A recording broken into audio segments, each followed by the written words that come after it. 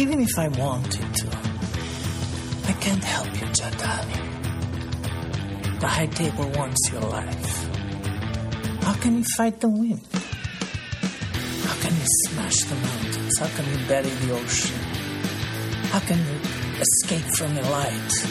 Of course, you can go to the dark. But they're in the dark, too. So tell me, Jadali, what do you really want? Right, welcome everyone. This is episode 77 of the Comics in Motion podcast.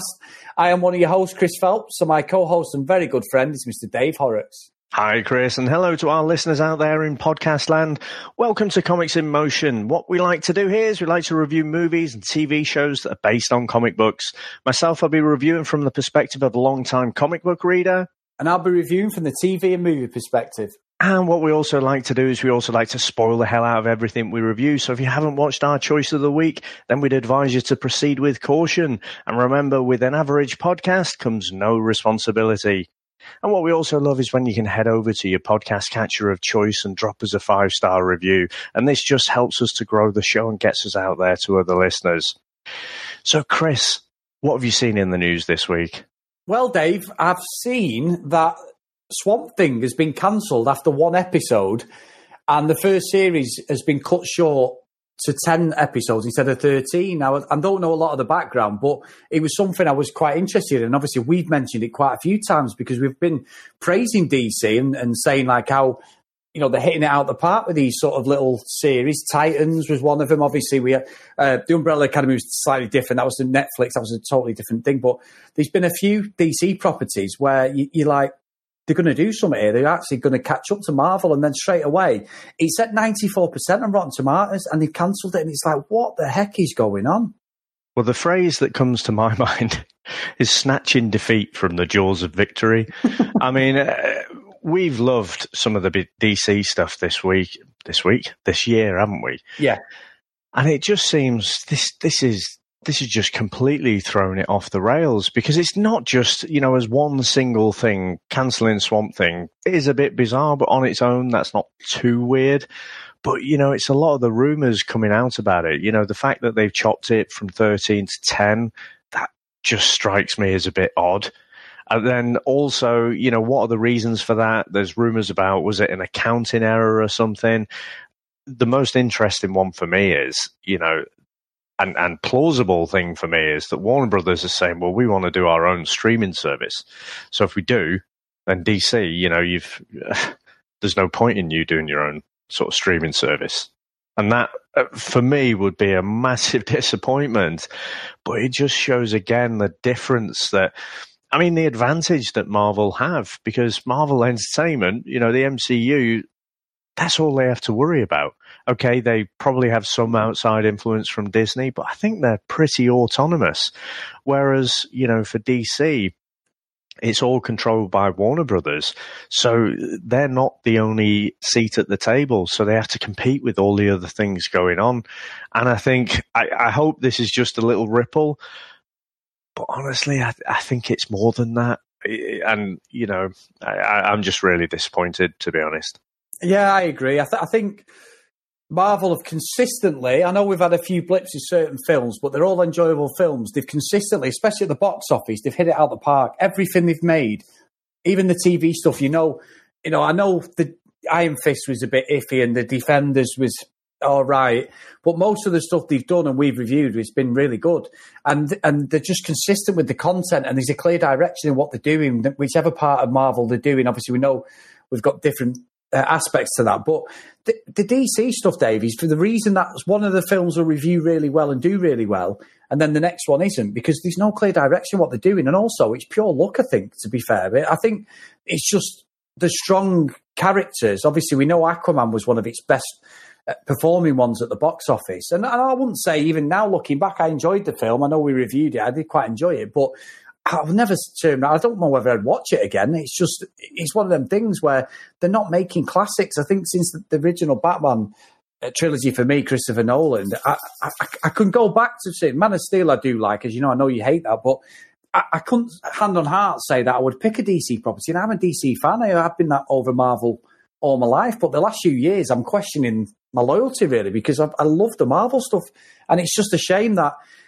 unfortunately, it sounds to me, Dave, very much like people are arguing within the company and they're trying to score points off each other. I might be totally wrong, and there's something going on somewhere because the decisions that they made, they're not good for the fans out there. I just don't think there's any logic behind it.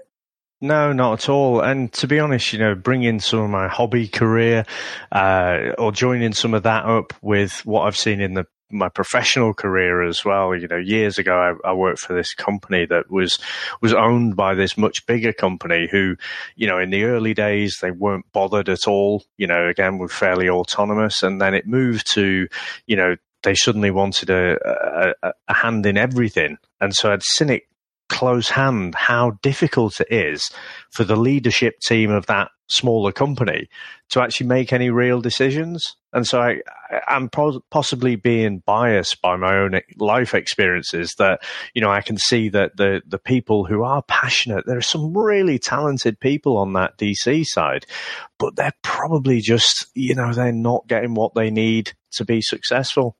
Yeah, I agree. And it's a shame because there's some good content out there, as we've just said. So, yeah, we'll just have to see how this one plays out. But it's not going to be a quick fix. And I think now is when they could really hit Marvel where it hurts, basically. And they're not going to do that. They're going to back off and try something else. And Marvel will have regrouped by then. And the next phase of the Avengers will be ready to go, Dave. So, it's on their head beat, unfortunately.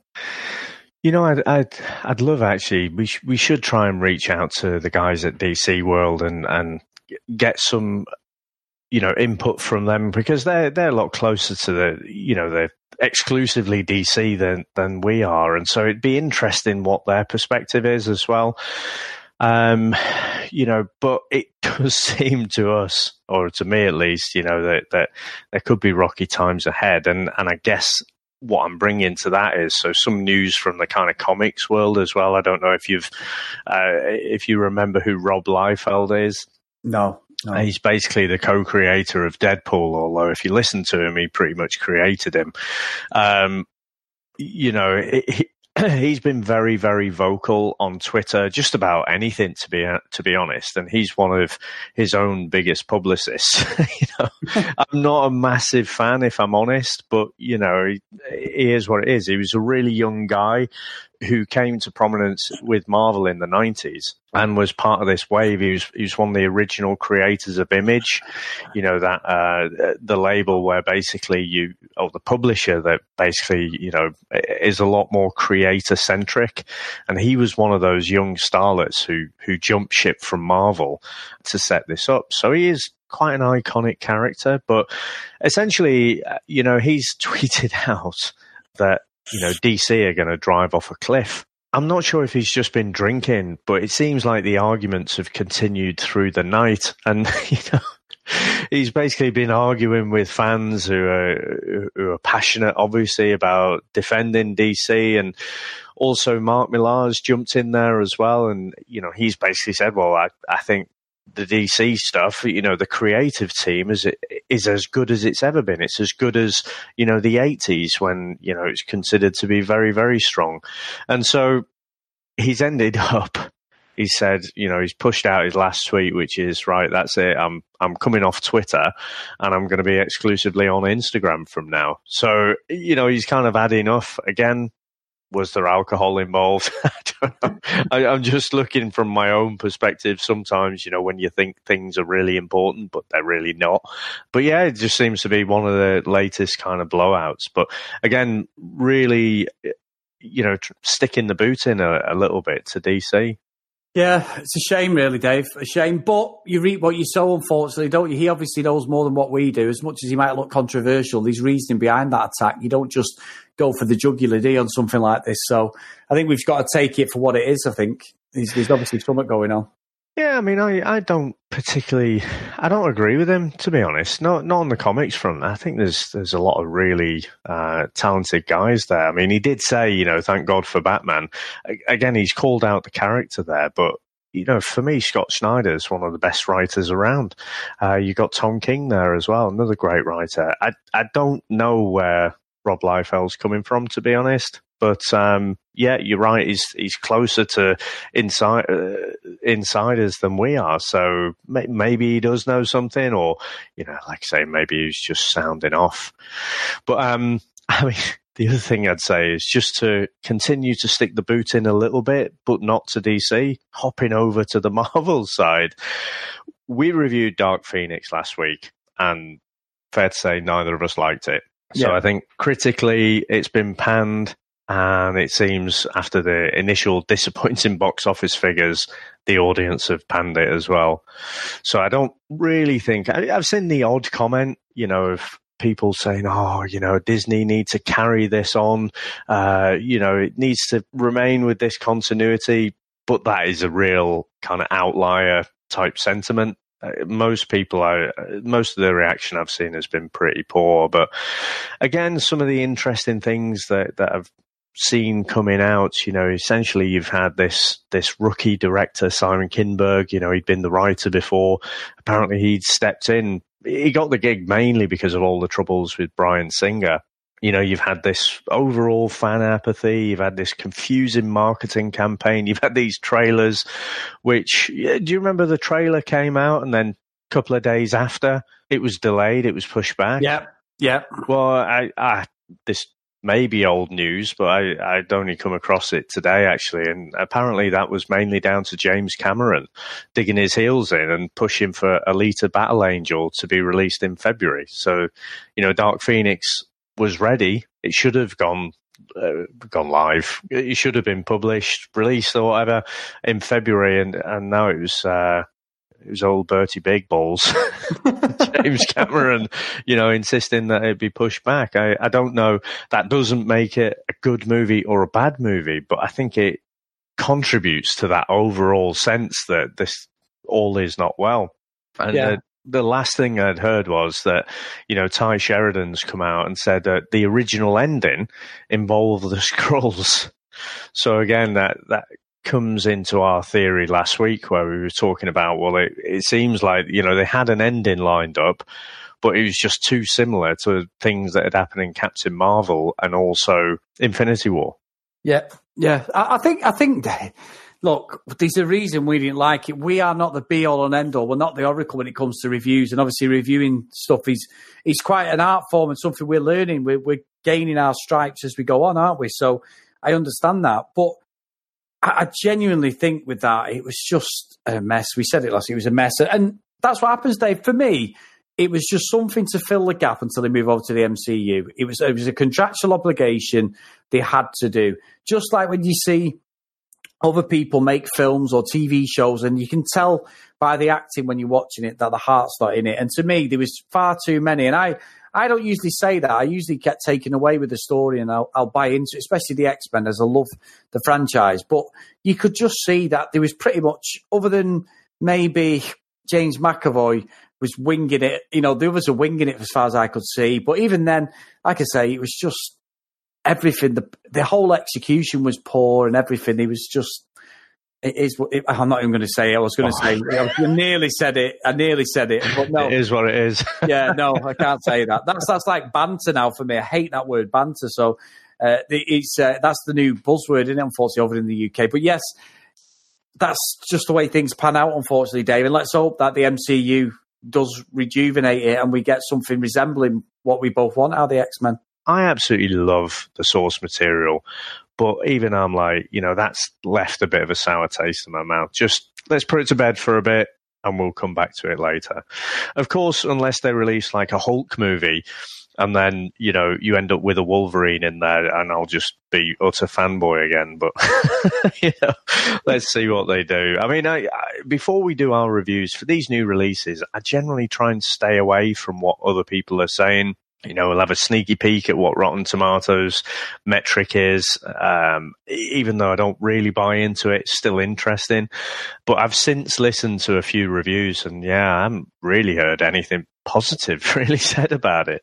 No. I mean, I went on the Odeon, and obviously they're more casual fans because of like me pass.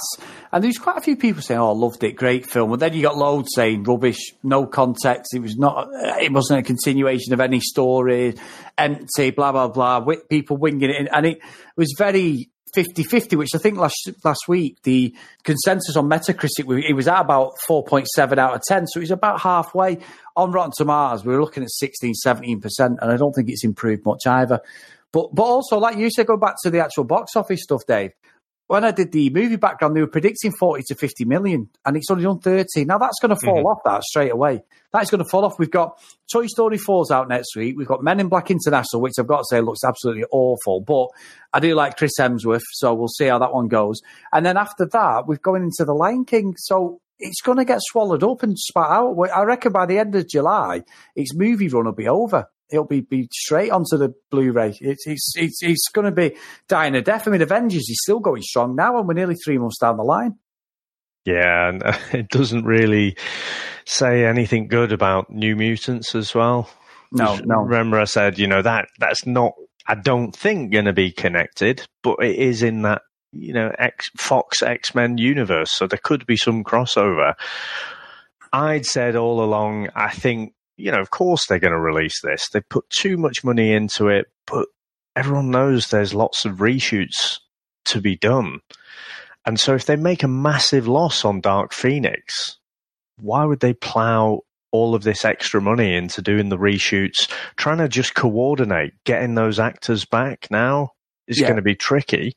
How do you get around the fact they're 3 years older or however long it's been? It's been 2 or 3 years, I'm sure. So actually, my confidence is wavering that New Mutants will come out. I think they might just can the reshoots and just say, let's put together the best thing we can with what we've got, and then just put it straight on the streaming service as a kind of Disney exclusive thing. Yeah. No, I agree.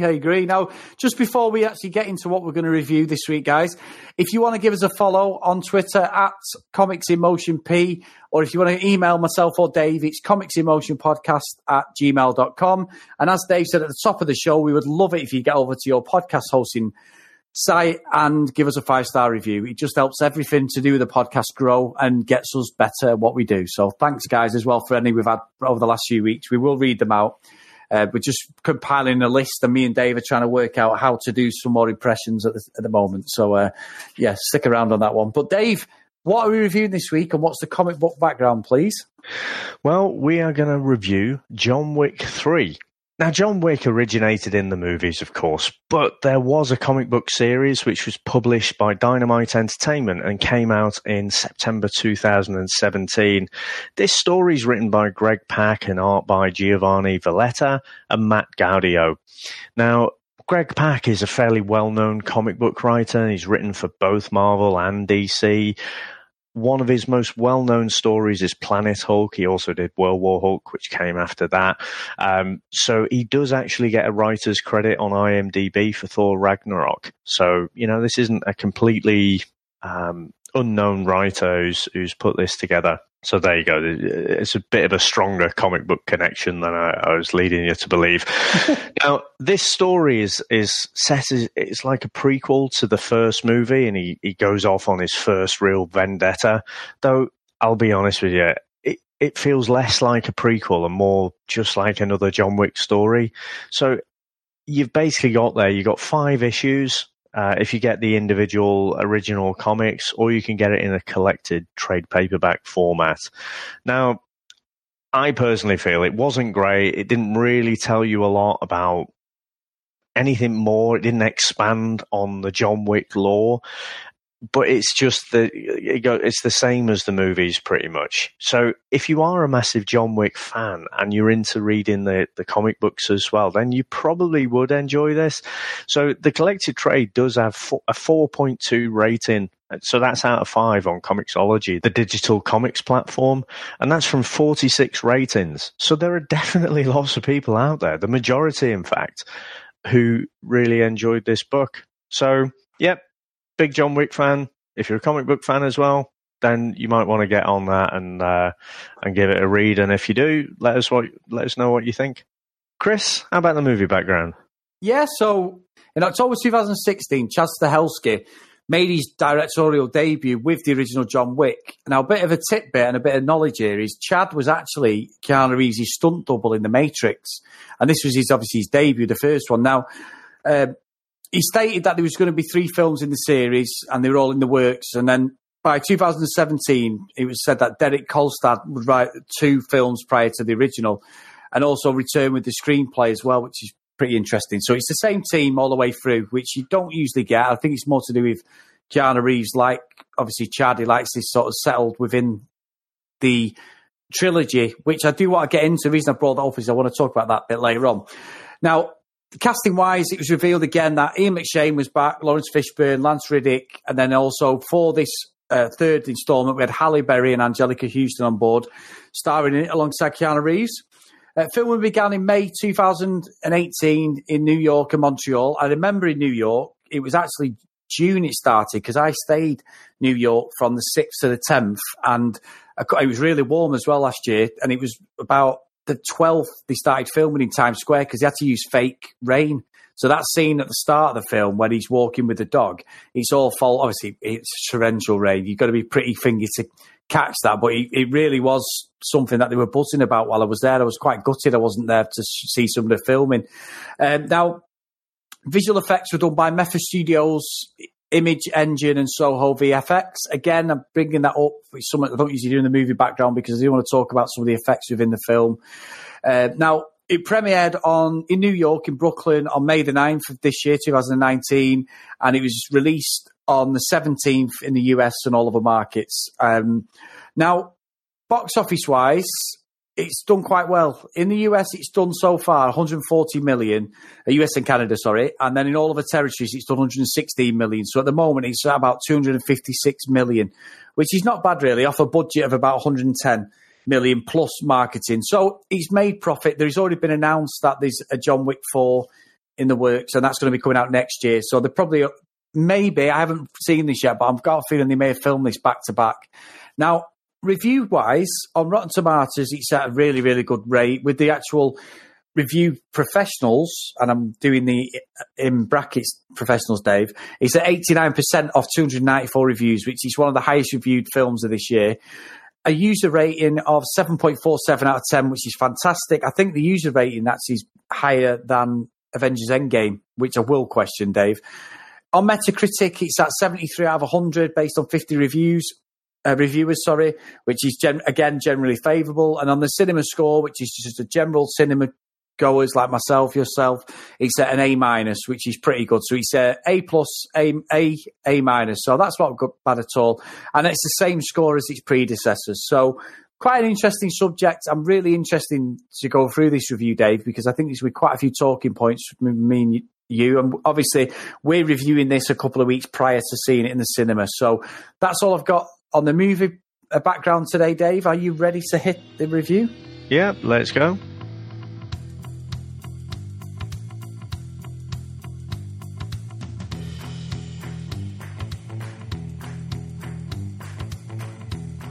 After the events of the last movie, John Wick has been declared excommunicado by the High Table and placed under a $40 million bounty.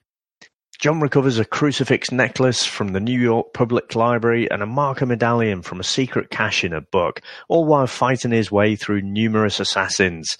He reaches the director in a theatre and exchanges the crucifix for safe passage to Casablanca. Meanwhile, manager of the Continental Winston and the Bowery King, the leader of a network of vagrant assassins, are met by an adjudicator from the High Table and are both accused of helping John Wick and given 7 days to give up their office or face the consequences. Now, Chris, there'd been a lot of buzz about this movie going into it. The critic scores were great. What did you make to it, first off? Well, I was really looking forward to this. I was an absolute fan of the first one. I've mentioned it before. I go on YouTube and I watch the Baba Yaga speech, you know, when they steal his dog and he goes to Aurelio's to get the car. And I love that scene. I can watch that over and over again. You know, when the thing his dad actually says, Hugo's daddy says to him, he goes, you know, he's Baba Yaga. I love all that. The second one I liked, but then it just got ridiculous. It felt a bit like The Punisher, where it started off really strong. I really enjoyed it. I know The Punisher was a series, but eventually, once you've seen him kill 5 people in one scene, you don't need to keep repeating that over and over. And that's what I felt on the second one. They tried to ramp it up, but I think they lost a bit of what John Wick was about. So I enjoyed it, but it was sort of I would say, a Hall of Justice for me, the second one. Now, this one, big high hopes. I thought, oh, this is a return to form. We're going back to what made the original so good. As I mentioned in the movie background, the same team behind it. You know, Keanu Reeves there, fantastic. He's having a bit of a renaissance as he hits his early 50s. Everyone loves him. And genuinely, the start of it was like, I mean, the first bit of the film, I think, was probably for me the best bit. And we get this thing where he's being chased and he's got like the clock's ticking down, and then he goes to a doctor who has to sort of patch him up, and the doc can't do it once the clock hits, and he ends up having to shoot the doc to get away, and the doctor's like gets a shot in the shoulder and a shot in the sort of like the hip area. And they're chasing him through the streets of sort of New York, and it's really good. And there's a scene with the knives. But I've got to say, Dave, it was fantastic, the knife scene. It was very unusual because they're in like this sort of ancient museum as such, and he ends up like making a gun, a Magnum 44 he gets. I saw the Dirty Harry reference straight away. But he ends up breaking it down, and these guys come after him. But I just felt like I've seen it before, and I've got to question, I'll be honest with you, and this is be a theme for me through this film, and I love Keanu Reeves, you know I love The Matrix. It was so slow and ponderous at times. The film, the fighting, it looked so choreographed. It felt, and you know I was a big wrestling fan, old school wrestling. It felt like I was watching the WWE, and all these people are getting killed on the screen, but I just didn't believe it. It just felt like, I don't know, it just felt, I was underwhelmed with what I was seeing in this first bit completely. The whole first act, I felt there was some great scenes. Like I say, I enjoyed the start of it and that the way he's being chased. But then after about 10 minutes of this, the constant fighting and barrage of violence, I was like, there's got to be more to this. It's not just going to be this through the whole film. Yeah, I mean, I'm not quite as big a fan as you of the whole John Wick series. I completely echo what you're saying about the first one. For me, the first one was great. A complete surprise as well, but really, really style-wise, just loved it. Then the second one, it did get a bit more ridiculous, and then the third one just seemed, it's closer to the second one than it is the first. And I enjoyed it. I think I see what you mean about the fight sequences being slow, but I think, you know, if I was to describe them with one word, it'd just be brutal. You know, so, you know, there are several times, in fact, throughout the movie where I'm just sort of sucking on my back teeth, and it's like, oh, yeah, did they really just do that?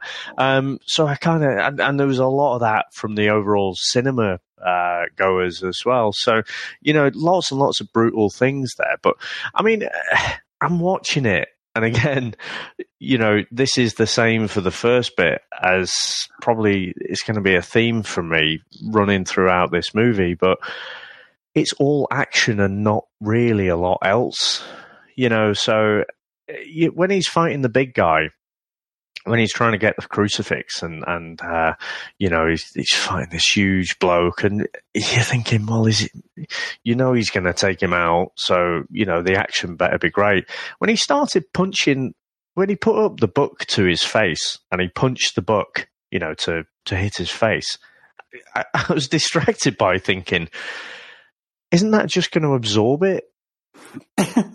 Yeah. Isn't that going to hurt him less? Why are you punching the book to avoid punching him in the face? Is there some sort of assassin code or something there? I don't get it. So, you know, that was a bit strange. But I do think the action scenes, again, I don't personally think they were that slow. You know, Keanu Reeves, look, he's not really, you know, as much as I love The Matrix and everything, he's not a natural martial artist, is he? No. But I think, so the stunt guys and everything and the camera work, you know, all goes to making him look as good as he can do in a fight sequence like that. But it's not like if you put Jackie Chan on or Jet Li or something like that, you can see that they are just, you know, it's less about the camera work, and they're just awesome. And I love the way in this whole series, the way Wick, in that kind of Jackie Chan way, he just makes use of whatever's to hand. You know, it's not like one of those, you know, back in the day where they'd have, you know, one person at a time approach our hero, whoever our protagonist is.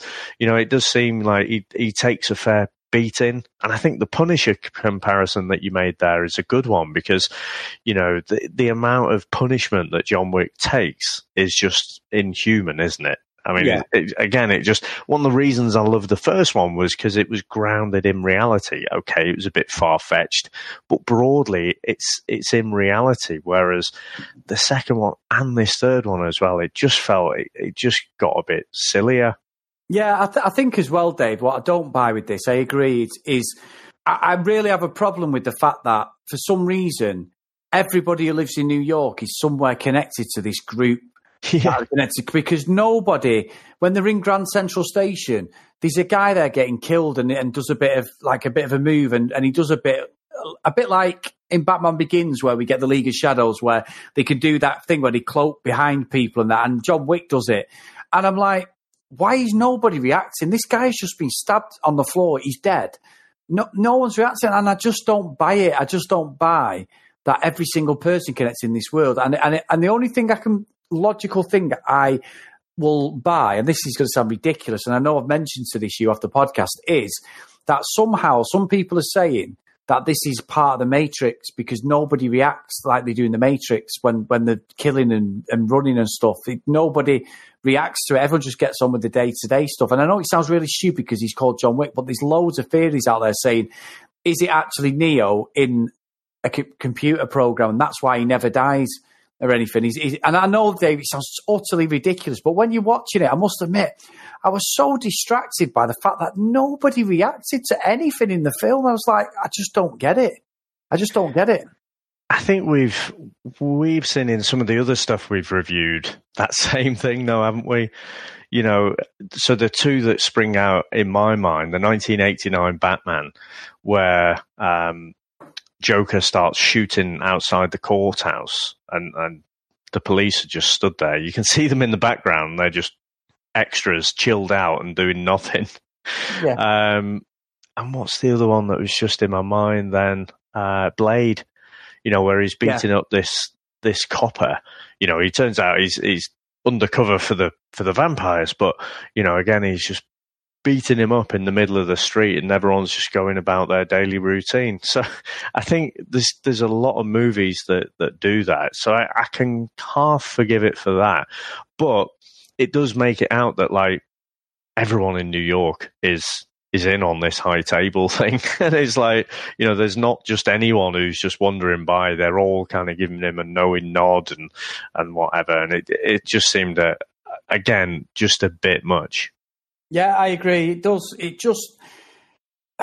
I didn't think I'd feel this way, though, watching it there. I genuinely didn't. I genuinely come into it so optimistic, so upbeat, thinking, oh, here we go. This, you know, like I said before, it's a return to form. And honestly, I was like, you know, and what I'd seen as well is Keanu Reeves does a lot of jiu-jitsu and judo and things like that. And he does a lot of gi work as well, where he's got, obviously, the ceremonial gi on when he's training. But all the moves he did was the same shoulder throw, which I learned that when I was doing like the MMA stuff. And I don't know whether with me now, I've said this loads of times, but because I've trained MMA for a while, I haven't done it for a while, but because I've trained MMA, and obviously I've said it to you before on the podcast, I grew up believing that anybody who's a black belt in karate is harder and tougher than anybody. And that is utter nonsense, because anybody who's an MMA practitioner, whether you're a boxer or anything, anyone properly in MMA who's properly trained will beat anybody up. If you've just got one skill set, unless you get a lucky punch on someone or a lucky kick, you're not going to beat an MMA practitioner.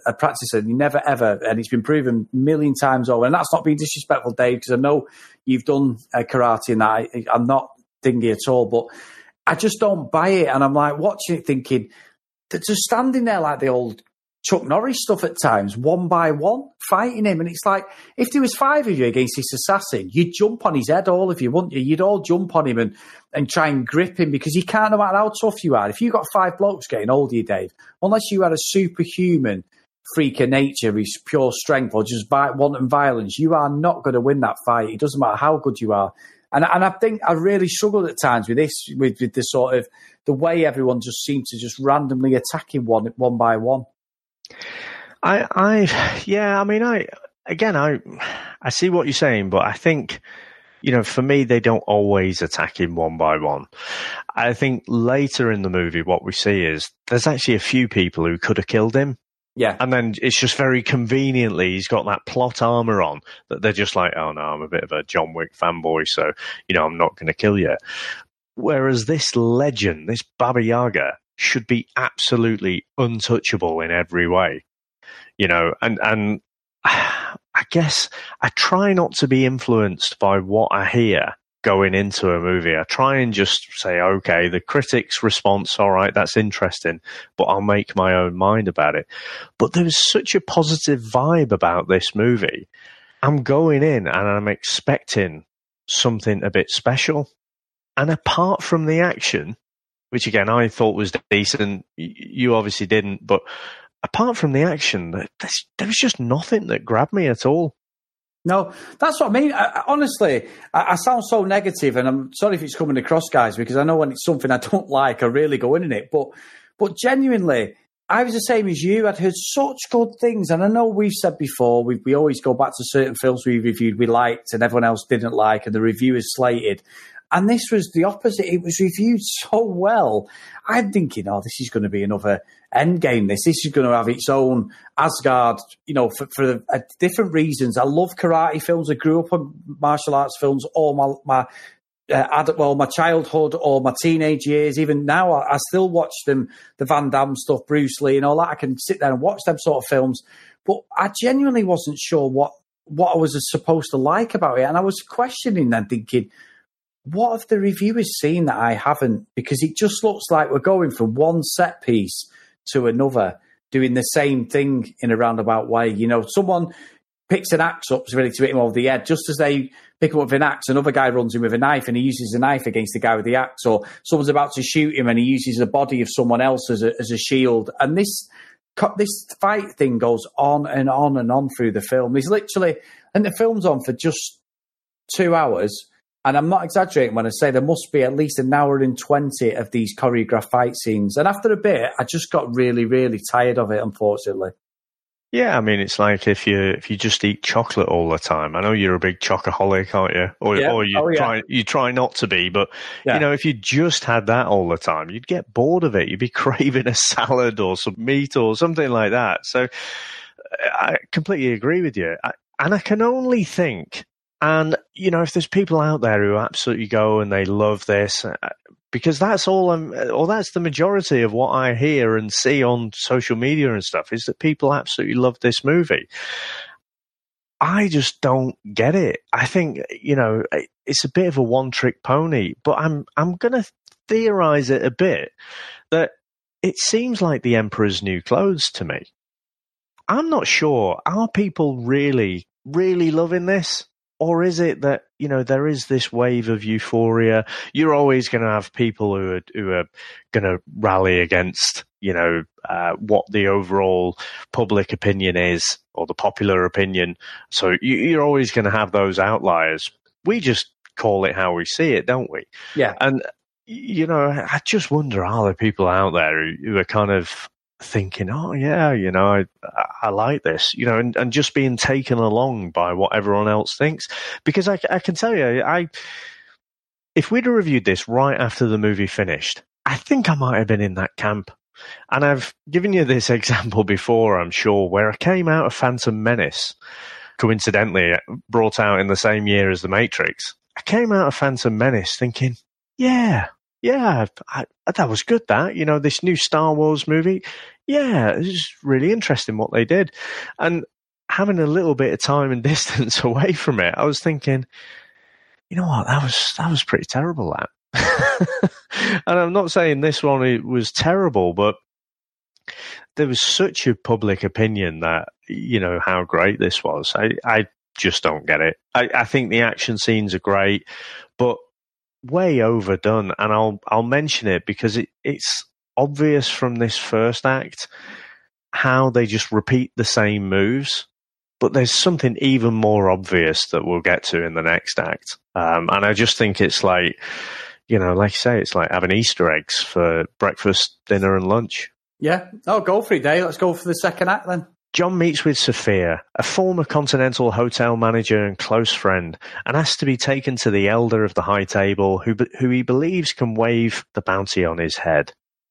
Sophia takes John to Barada, who tells John he'll find the elder if he walks the desert until he can't walk anymore. And in return for this priceless, useless, abstract bit of information, he wants one of Sophia's dogs. And after Sophia refuses, Barada shoots one of the dogs, and this results in a big fight between John, Sophia, and the rest of Barada's gang. And before they escape and head out to the desert. Now, Sophia leaves John to go off and find the elder, and when John finds him, he's forgiven on condition that he assassinates Winston, and he severs his ring finger in a show of loyalty. The High Table Adjudicator recruits Assassin Zero, and they maim both Winston and Morpheus, or rather the Bowery King, as penance for helping John. So, Chris, what do you make to this middle bit? Well, we go from one thing to another, don't we? Obviously, he gets over to Casablanca. He goes to see her. I like Halle Berry, and obviously X-Men sort of alumni, always will be. I don't know. It felt like I was watching this bit again. Felt a little bit too convenient. It felt like I was watching what they did with Aquaman, where they moved it to a desert setting. I know it's a totally different thing, but it went a bit Indiana Jones, and that fight scene with the dogs and obviously with Sophia, that was all. You could have almost said that's a Raiders of the Lost Ark type fight in some respects, but I don't think the setting helped. That the big fight that went on with the dogs were quite good. They attacked dogs and that, but again, it was the same moves. Even she was doing the same moves. Sophia, Halle Berry, she was doing the same shoulder judo flip all the time into a sort of armbar, and she must have done that about 4 or 5 times. Like you said. So that is, sorry to cut across you there. That is exactly the bit. I mean, so it seemed to be when it's all going, to pot. It seemed to be the dog would come in, bite down a guard on his gentleman's area, let's put it that way. Yep. And then she'd come up, shoot him twice in the head. Yeah. And that happened over and over. And I'm thinking, all right, it's a bit much now. It's like, if you watched an old comedy show and then they play a joke and then it stops being funny and then they play it so long it ends up being funny again. Yeah, it felt like a bit like that, but it didn't get to that bit where it was funnier again. It's just like, you're not going to do this again, are you? Oh, there you go. There it is again. Exactly. Well, what is the point in that? So they really overdid it here, I think. Yeah, and don't get me wrong, she's trained well. She obviously, the choreography was top notch, but like you said, Dave, we didn't need all that. And I also think as well, the elder who they want to get to when they go and see Barada, Bron? He's Bron, yeah. No, I wasn't thinking Bron. I was thinking Robson and Jerome. Jerome Flynn, yeah. Wasn't it? Robson and Jerome. For anyone who's from the UK. You've lost that loving feeling. Yeah. They were out of a TV show in the UK called Soldier, and he was... they actually had a bit of a singing career with a guy called Robson Green, and it was absolutely atrocious covers they did. But anyway... but yeah, so I think he's a bit of a wasted character. He's obviously going to be in the 4th one, without a doubt, because they don't actually kill him, which I found a bit of a stretch, really, considering the world they're in, and there's no F's given, basically, on anybody's consciences. They just take people out. And how he survived and he got away with it, I don't know, because that's the worst thing that John Wick could do in Sophia. So I thought that was a bit of a stretch. But when he goes to see the guy, the elder at the table, and we had this... You're going to walk and so you can walk no more. I'm thinking, what are we watching here? Some sort of Romance in the Stone thing with Michael Douglas in the 80s, or is this like a James Bond thing? It's like absolute nonsense. How does he know where he's walking? He's got...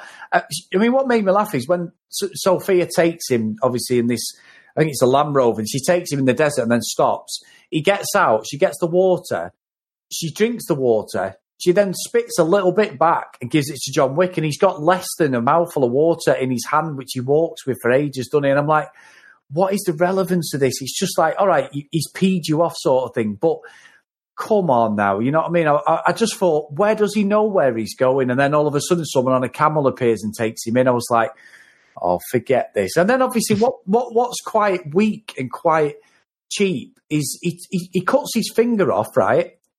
does all this. I know we're going to get into in Act 3. And basically, it was a waste of time. So he's just like, why do that? It just made no sense whatsoever, this bit of the film. Yeah, I completely agree with you. You know, again, if you were... I thought it was going to be like a bit of a vision quest type thing. It was all going to be a bit mystical. But no, it's this High Elder. He's just a physical guy, somewhere in the desert. So, of the 360 degrees that you can choose to walk in, he just happens to stumble across, the vicinity of this High Elder. And it's just like, what? I just made absolutely no sense to me. And like you say, stepping over a little bit into what happens after the whole cutting of the finger off, meant absolutely nothing, because he's gone to beg for his life, chopped his finger off, declared his loyalty, and then with a short conversation he's like, no, I'm going to do the opposite of what you said. I've cut my finger off to be loyal to you, and because I've had this one conversation with Winston, I'm going to go against that, and I'm actually going to defend the Continental and fight you all. That's like, what? Why would you do that? It made no sense to me. No, it was a shame, really, Dave, because it could have really, really turned me round. But I just kept thinking, watching it, not like I wasn't clock watching, so it wasn't like I didn't enjoy the film. I just thought, what is the story we're going for here? And then what makes it even more of a reach is he chops his finger off and all that, and he's got to go and get cleaned up. And there is a perfectly tailored suit for him, with the same measurements and everything. And I was like, oh, come on. You know what I mean? It's just like, no, I don't buy it. It was like playing a computer game. And you know what? That is exactly what I was just thinking then. It's just like the plot is kind of an inconvenience. It's almost like a video game, or one of those videos that you used to find under your dad's bed, where the plot is just an inconvenience for the main action. Yeah, because that's what happens with computer games. I'm a big gamer. What games like Call of Duty and even the action games where you do get these slashing games like God of War, which everyone loves on the PlayStation. It's set in like the Egyptian times sort of thing as such. And it's all about basically setting up a scene where he takes out 10 people and the old, and again, even in the computer games, they attack him one by one pretty much.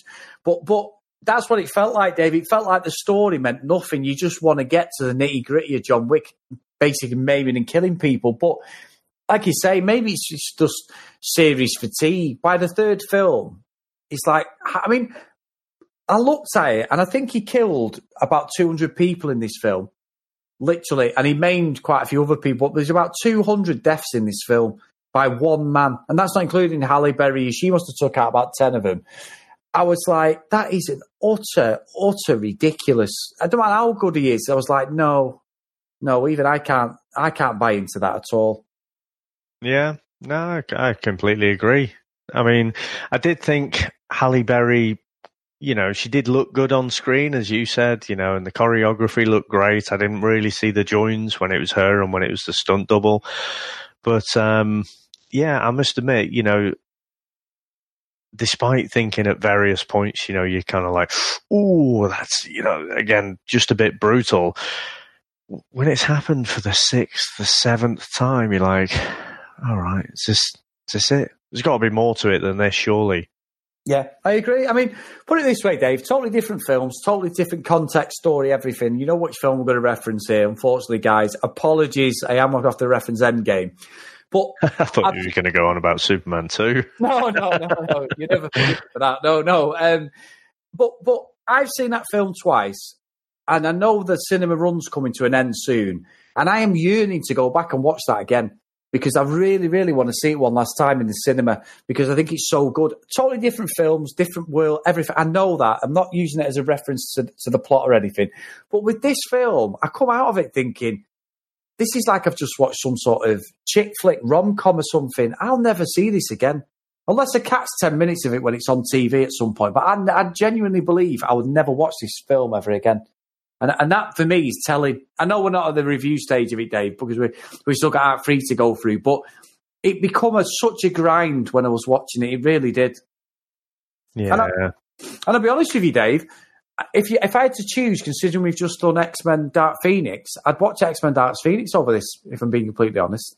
Oof, that's a damning indictment, that is. I know, it's bad, that, and it's sorry. So, yeah, but, I think it puts a nice little full stop on that bit, Dave. So we'll go to Act 3. Yep. John heads back to the Continental and is almost taken down by Agent Zero, who it turns out is a bit of a John Wick fanboy after the pair were halted from fighting at the hotel. Winston convinces John to fight for him and die as someone who'd loved his wife, and after refusing to give up his status, the adjudicator deconsecrates the Continental and revokes its neutral status. John and the hotel concierge, Sharon, and a bunch of gun fodder make a stand, and John manages to defeat Zero and both his students. The adjudicator negotiates with Winston and reconsecrates the Continental after Winston double-crosses John and shoots him off the hotel roof. John takes his battered body to the scarred Bowery King, and they agree to take on the high table themselves. So this last bit, is this working any better for you, Chris? No. I think, and actually, Dave, I'll be honest with you, I've been absolutely hammered by my beautiful wife, Samantha, since we reviewed this, because she was going mental on this third act, and she was so annoyed. She's like, I want to come on and review this with you. It's absolutely ridiculous. And let me say to everyone, I am not influenced by what my wife thinks of a film. These films that I love, she does, and vice versa, not at all. But, and she didn't tell me opinion till we went outside. It's literally, I always say this, I sort of look at it and go, well, and then we go from, I like that. She loved Captain Marvel, where I thought it was middle of the road, but I would like to watch it again.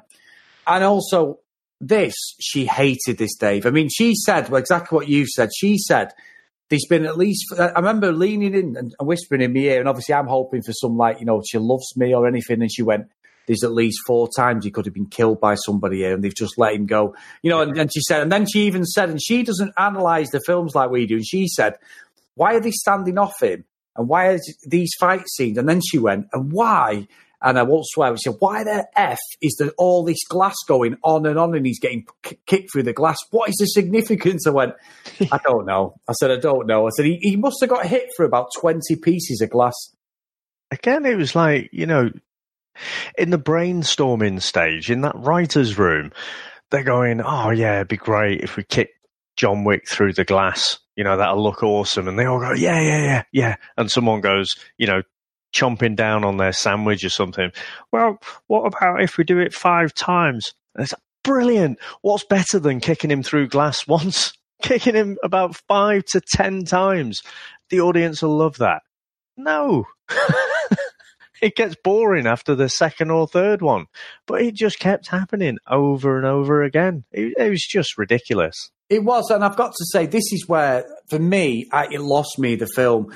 The fight scene where, obviously, Agent Zero comes, he's a samurai master, he's got his 2 henchmen who must be about 4'8" in heels, and they decide, twin brothers, they're going to fight John Wick. John Wick looks he looks like he's about 1.5 foot bigger than both of them. It's absolute nonsense. I'm not saying height means anything, it doesn't. You've done combat training, I've done combat, you actually competed as well, Dave. I've done it from a training point of view. Height, muscles means absolutely nothing. There's plenty of people tougher than me out there, plenty. But this was just nonsense. And this is where the problem with the choreography of the fights, because he kept doing that judo throw on these 2 guys and getting them on the floor, and they were like trying to stab each other. And then John Wick gets a bit of a kick in at the start. And the only thing I can think as a glass reference, Dave, as a point of reference, a very, very thing you reach is a film that we both like, and it's a Bruce Lee film. It's Enter the Dragon. The fight he has at the end with Mr. Handman, like the guy with the claw, is it felt like they were trying to nod towards that, because there's a few times John Wick went to attack him, and it was like a mirrored reflection, wasn't it? Or they were hiding behind this glass and stuff, and that happened quite a lot. Yeah, that's an interesting reach. That I know exactly what you mean. Yeah. Right. Yeah, because there's a few bits in Enter the Dragon, don't there, where Bruce Lee attacked a pane of glass, and I'm just wondering whether that was a slight nod.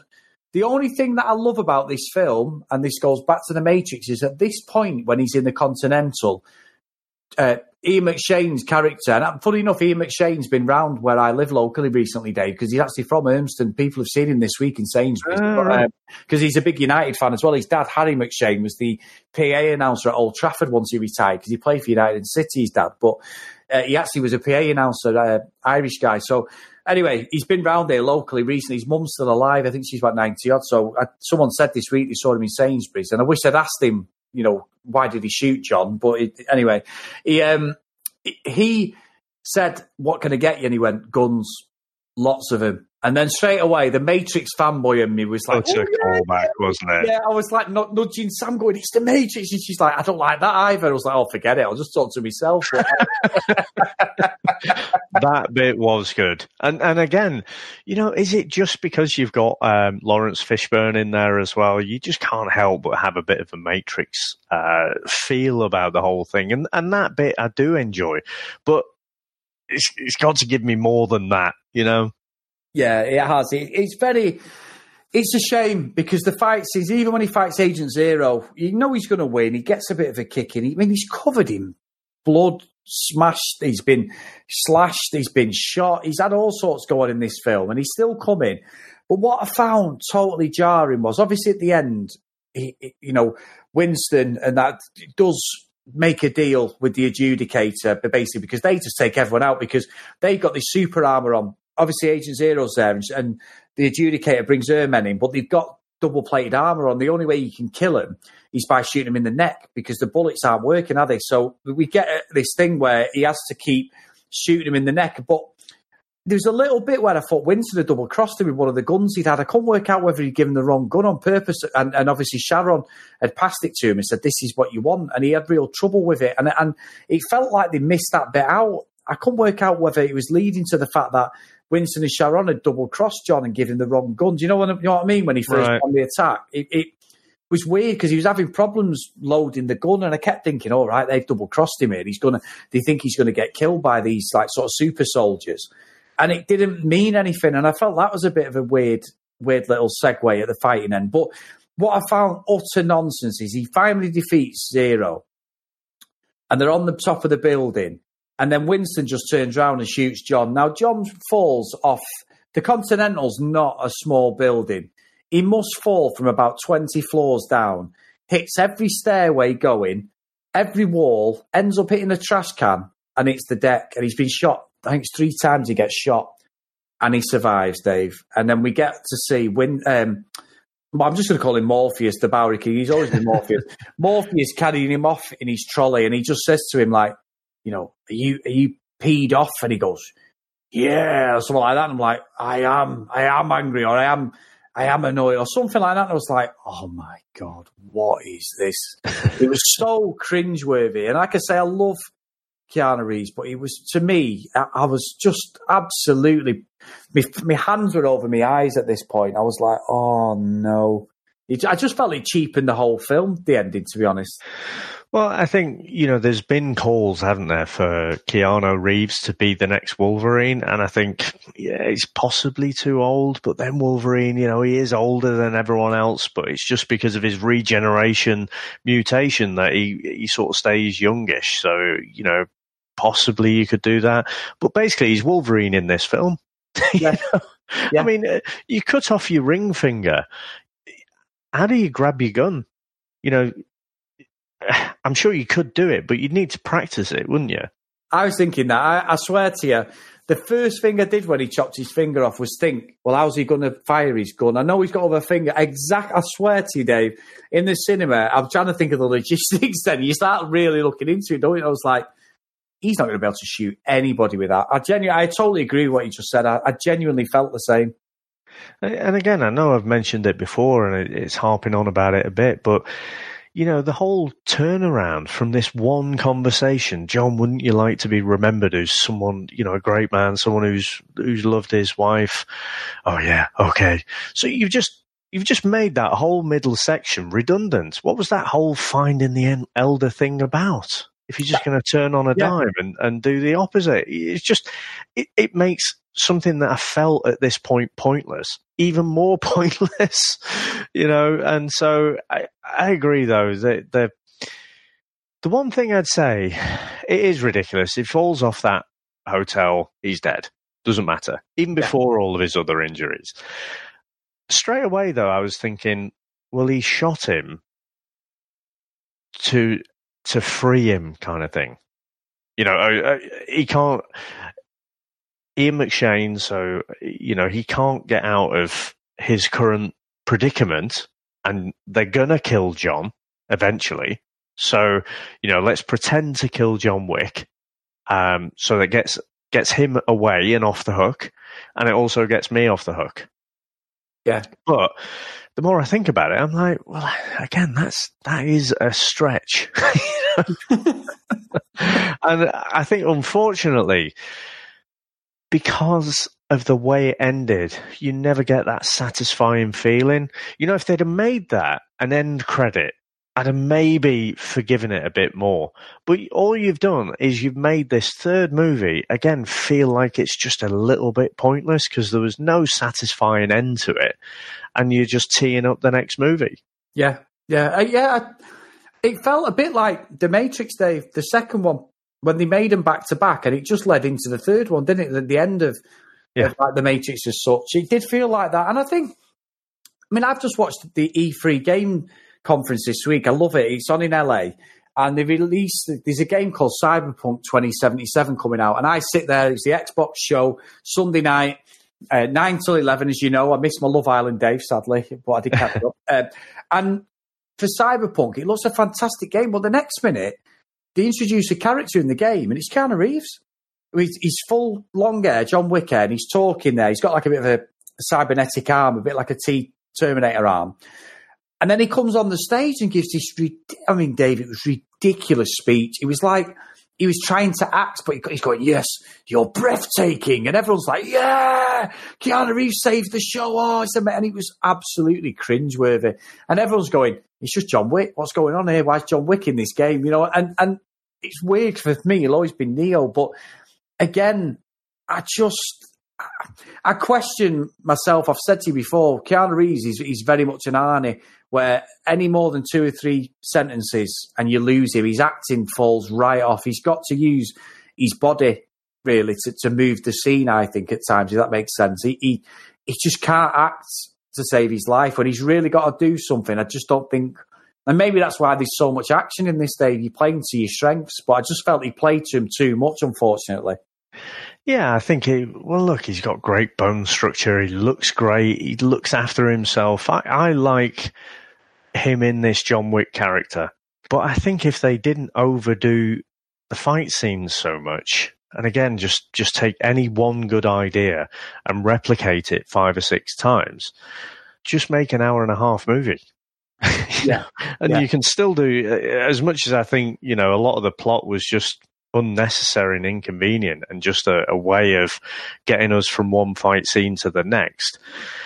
You could have made a much shorter movie, but again, just the way that ended is just awful. You know, again, though, I like Keanu Reeves. I liked him in Point Break, Speed. Yeah. You know, when he made that transition from being this silly kind of character from Bill and Ted's Excellent Adventure, and then he kind of remade himself as that action hero, didn't he?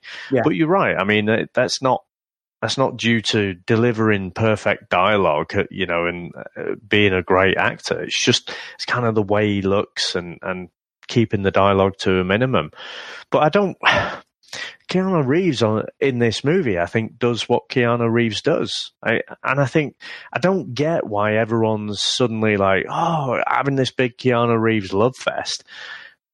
For me, it's, you know, like I say, from those early movies when he made that transition, I've really respected him, liked him in these kind of roles, and it's neither dipped off or risen up again. You know, he just carries on doing what he's doing. So I don't quite get why everyone went nuts about that whole Cyberpunk. You know, it's basically a cameo, wasn't it?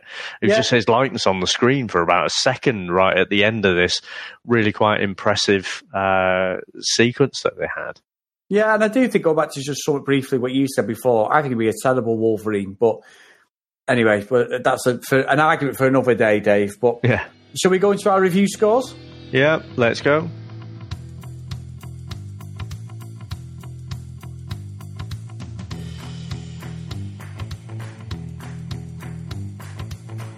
Well, Dave, I think it was me last week first. I could be wrong, but I think it is. So would you like to go first today, my friend? Yep, sure. I think I've deliberated about this quite a lot. I think, I'm not going to score it down, which I'm tempted to do because my expectations were so high. So I'm really trying to take a big old step back and be objective and just give my thoughts on this on its own, or at least, only not look any further than the first two movies that led up to this. I absolutely think it was, on par with the second movie, but it is not a patch on that first movie, where I think it's far-fetched, but it's grounded in realism. This just got more ridiculous for me, so I couldn't work out, is this trying to be, more comic booky than comic book movies? It definitely wasn't grounded in reality. I think even for old movies like Arnie's Commando were probably less far-fetched than this one. I think there was some good fight scenes, but they seem to suffer from trying to overplay, one particular sequence, one particular move. And if it looked good once, well, let's do it 5 or 6 times. I think Halle Berry was okay in it. I think the individual actors were okay. What's his name? Jerome? Yeah, Robson Jerome, yeah. Flynn. Jerome Flynn, yeah. I think he was okay as well. I don't think it needed him as an actor, but I guess if you're going to bring him back for a fourth movie, then okay, maybe have an actor in there like that. But yeah, I guess overall, I was just ultimately underwhelmed by the whole thing. It felt like a computer game, that the plot was just an inconvenience. I didn't see the character grow at all. I just saw him fall from one scene to the next. And when you think he might have made some kind of life-changing decision to go with the high table, he just does a 180 on it and just invalidates everything that you saw in the movie before. Am I going to go and see the fourth movie? Well, based on this, probably not. Maybe if we review it for the podcast, I will. If it was on a Sunday afternoon and I've got nothing else to do, and it just comes on TV. Actually, it's not going to come on in the afternoon, is it? But, then I may watch it. But on the strength of this, then I'm definitely not. So I'm not going to send it to the Phantom Zone because I think the fight choreography is good enough. But I am going to send this to Hell's Kitchen just because you've got to give me a little bit more than that. And I saw nothing, from watching that original and seeing this, I don't know if it was the first movie to do this kind of gun fu, but it was the first one that I can remember and being really impressed by it. You can't just gorge yourself on that and then keep churning out movies and expect me to like it. So, yeah, Hell's Kitchen from me. What about yourself, Chris? Yeah, again, a lot of what I'm going to say is probably going to mirror what you just said, Dave. I genuinely went into this with massive expectations. The reviews come out, I was like, chomping at the bit. I rearranged a lot of things. I ended up going to see it midweek, which I'll go and watch something midweek on my Limitless Pass, but it'll usually be something that I don't have to think too much about. But I was that into the idea of this becoming a return to the first one's form. I thought, right, we're on. And like I say, as we've reviewed this, I've been quite negative as I reviewed it, but I just didn't think there was any context. There was no idea what was going on. I can buy an action film if I'm invested in the characters, if I'm rooting for them. And I just wasn't rooting for John Wick in this film, unfortunately. I really, really wanted to have the Baba Yaga moment. I really, really wanted to have that redemption. I would have liked for him to have sort of hung up his gun as such and gone hiding in Casablanca for, say, a couple of years, and he ends up getting sort of pulled out of retirement. I know it's a format that's been done in these films over and over, a retired ex-assassin or ex-army commando or whatever. But I like that format, that sort of redemption where they're having to he's having to go back because he doesn't want to. This was just utter nonsense. And like I say, I'm such a fan of Keanu Reeves. I just come out of it totally underwhelmed, wondering what I'd done for 2 hours watching it. So I've ummed and ahed with it, Dave. When I come out of it, I thought it was middle of the road. But the more I thought about the film, the more angry I've got. Because over the last few weeks, I know it sounds stupid, but I genuinely have got angry because I just thought, I just don't buy into the hype. I don't believe in the story. I probably will go and watch the fourth one, but I've got a very bad feeling I'm going to be watching it on my own because Sam is not going to sit there and watch this with me. I will go and watch the fourth one, but I am with you, Dave. I just think it's just not good. And I genuinely don't understand how people have pitched it so high. The professional reviewers as well who make a living out of doing the reviews, I genuinely question them. And I'm questioning a lot of my friends have said what an amazing film it is. So you can't like everything. You can't go along the lines with what other people think. You've got to make your own mind up. But I'm actually going to send it, Dave, to the Phantom Zone. It's not the worst thing I've ever seen. But again, it's just, I just didn't think it was any good, to be honest. You know, I'm sure I might have made this comparison, but I can't remember. We speak that often, whether it was on a podcast or it was just in one of our conversations, so I'll give it again. But, you know, Oasis's second album, What's the Story? Yeah. Did not get a great critical reception, but it was just received to be massively popular by the public. And there was a lot of critics, you know, musical critics. We're obviously stepping away from the TV and film stuff here, but there were music critics who felt a bit embarrassed that, you know, they'd actually said this album's just not very good, whereas it turns out to be one of the best albums and certainly most iconic albums of the decade. And that shaped music, certainly in the UK, for the next 10 years. So when their third album came out, all the critics were like, oh, this is brilliant. You know, and they wrote it up, you know, so before it hit the shelves, they're going on about how great it is and everything. And it gets out there and there are some cracking tunes on there, but overall the album is just not very good. And so, what you have is all this shuffling of critics across from one place to the other to try and make sure they're not made to look a bit stupid.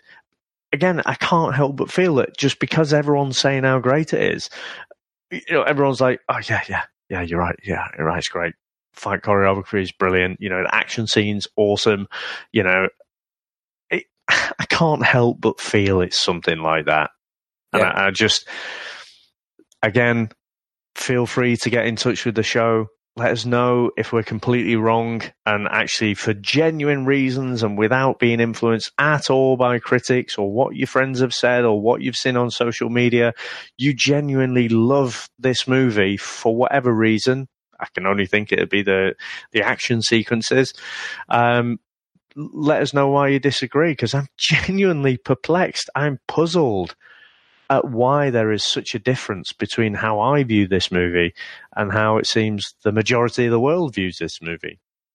Yeah, it's weird, isn't it? It's weird. But again, that's what opinions are there for, aren't they, Dave? So it's a nice discussion to be had by somebody who likes the subject matter, likes the film. So I'd be interested as well for someone to actually drop us a line on that, definitely.